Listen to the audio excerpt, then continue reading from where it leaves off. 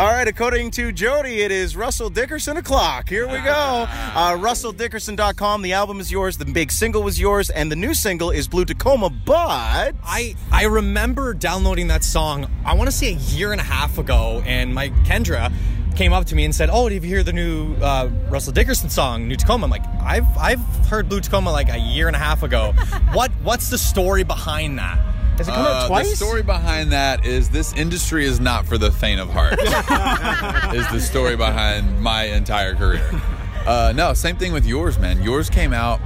We released it independently in 2015, at the end of 2015, and then it wasn't until this year, January 29th, that it went number one. I believe I read somewhere on social media that you said something about it was like the 4-year anniversary of the song before it finally went big, right? Wow. 2 days off. Yeah. So from the exact day we wrote it, 4 years from creation to number one. That doesn't seem normal, though. No, not at all. I mean, these days, the complete opposite scenario is you write a song and release it the next week. Yeah. And then, these superstars get a 13-week climb to number one. And so, anyways, longevity is, just staying persistent. And the story behind the song, man, was just, we just didn't give up on yours. We didn't give up on Blue Tacoma. We didn't give up on this music that we knew was, going to make its way into the industry. It's tough, especially knowing the 4-year anniversary, but was it worth the wait?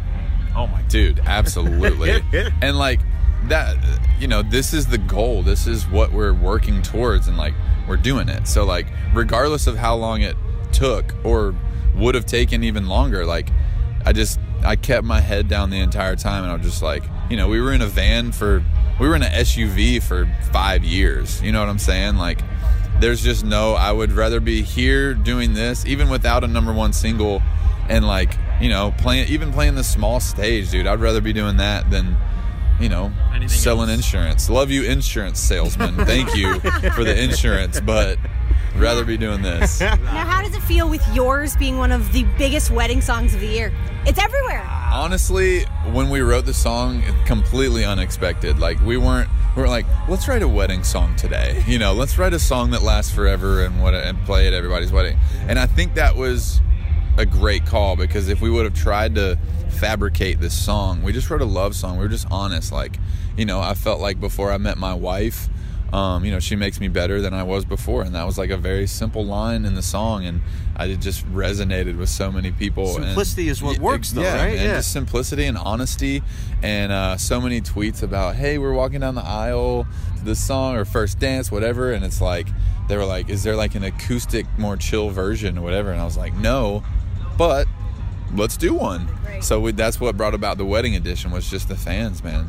And so we went in the studio, I just played the guitar and sang a vocal over it, and pretty much, and put some piano, and it was just this cool little magical piece for the wedding edition. That's a great story. It's got to be humbling that many people care enough to reach out to you and say, we need this version of this. Right. We love it so much. Can you tailor it to us? And for you to be willing to do that is even cooler. Yeah. And so it was just more the image of the bride walking down the aisle, as opposed to the dance part, the epic full recording of yours with the guitar solo and big drums and everything. So because that's the moment, right? It's the bride walking down the aisle, and it's to your song. Yeah, dude, it's and I know what goes into picking a freaking first dance or a walk down the aisle. It's geez, our first dance was Kip Moore, Hey Pretty Girl. Okay. And Kendra, one sec, Kendra just did one too. How did you pick?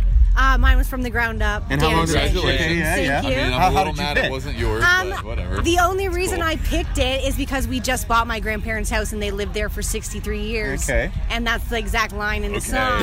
Okay. They wrote it for pull me on the something. heartstrings from everyone. All right. Next marriage, she's going to do yours. The next one, she's going with yours.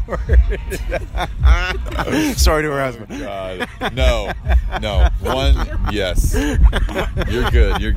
Fantastic. Sorry to interrupt you. I just thought that was funny as heck. We're here with Russell Dickerson live at Boots and Hearts, which is pretty darn cool, man.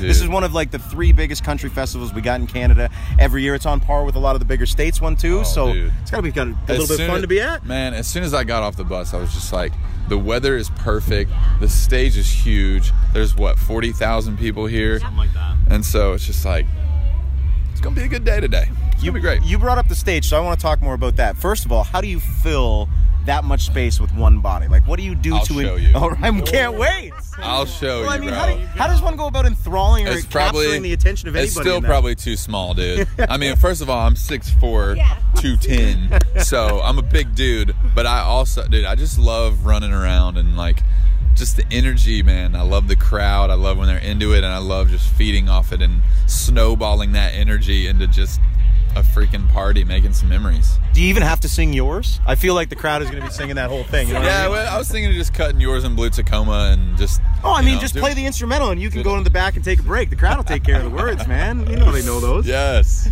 So tell me about set lists, and specifically constructing a set. Oh, yeah. You've got a little bit of a shorter one. It's not a headlining spot this time around. But the thing that always interests me about sets is where each song goes. And to me, your biggest is a slow jam. So can you end on that? Can you start on that? Yeah? Yeah, I think yours has this little, it has the epic quality. You know what I'm saying? Literally just about to say the epic quality. Yeah, and so that's, it's not a ballad. Everybody, when we first went to radio, they're like, new artist with a ballad first single. I'm like, shut up, dude. It's not a ballad. It's a freaking, I call it an epic ballad.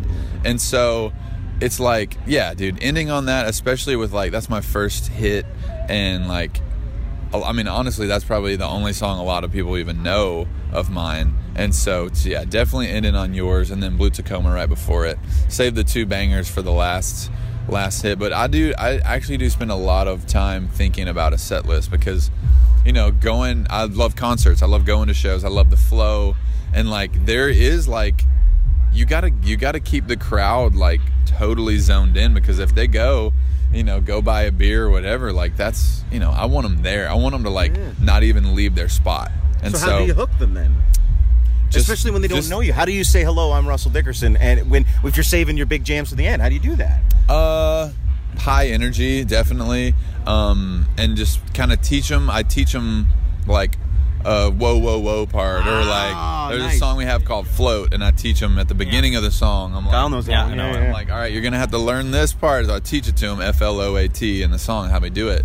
And I'm like, all right, remember that, because we're gonna be, we're all gonna sing it together in the song, and just stuff like that. And I really am, as a new artist, I get to introduce myself to a lot of people today, and so want to teach them the song so they can feel like they know it already by the time it hits the chorus or whatever, and just letting them in, teaching them, and not just like getting up there playing my songs, cool, rock star, just walk off, cool, bye. You know what I mean? Like, I'm there for them, dude. Love it. Couple rapid fire silly questions. What's in the blue cup? Tequila. Yeah. And LaCroix. Okay. Yeah. And what does that make?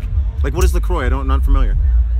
Oh, what is LaCroix? Yeah. Oh, it's like fizzy water. Kyle knows. Okay. Russell. Okay, yeah. Russell. Okay. I don't know. Russ for sure. I only drink it with just the tequila part myself. While you're drinking this, you're getting rustled. You know what I'm saying? Question 2. You said you lived in an SUV, and you specifically changed your word from truck to SUV. What was the SUV? Was it big? Was it small? I got a picture. It was a Nissan Armada. It was a gold one. And what was its name? Yeah. Johnson. Johnson? Yeah.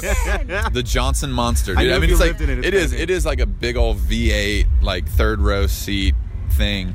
And when it came, this is a cool story. When it came to picking our bus, because we put 250,000 miles on this SUV, and so like it's this gold SUV. And so when it came time to pick our bus, like, we obviously picked the gold one.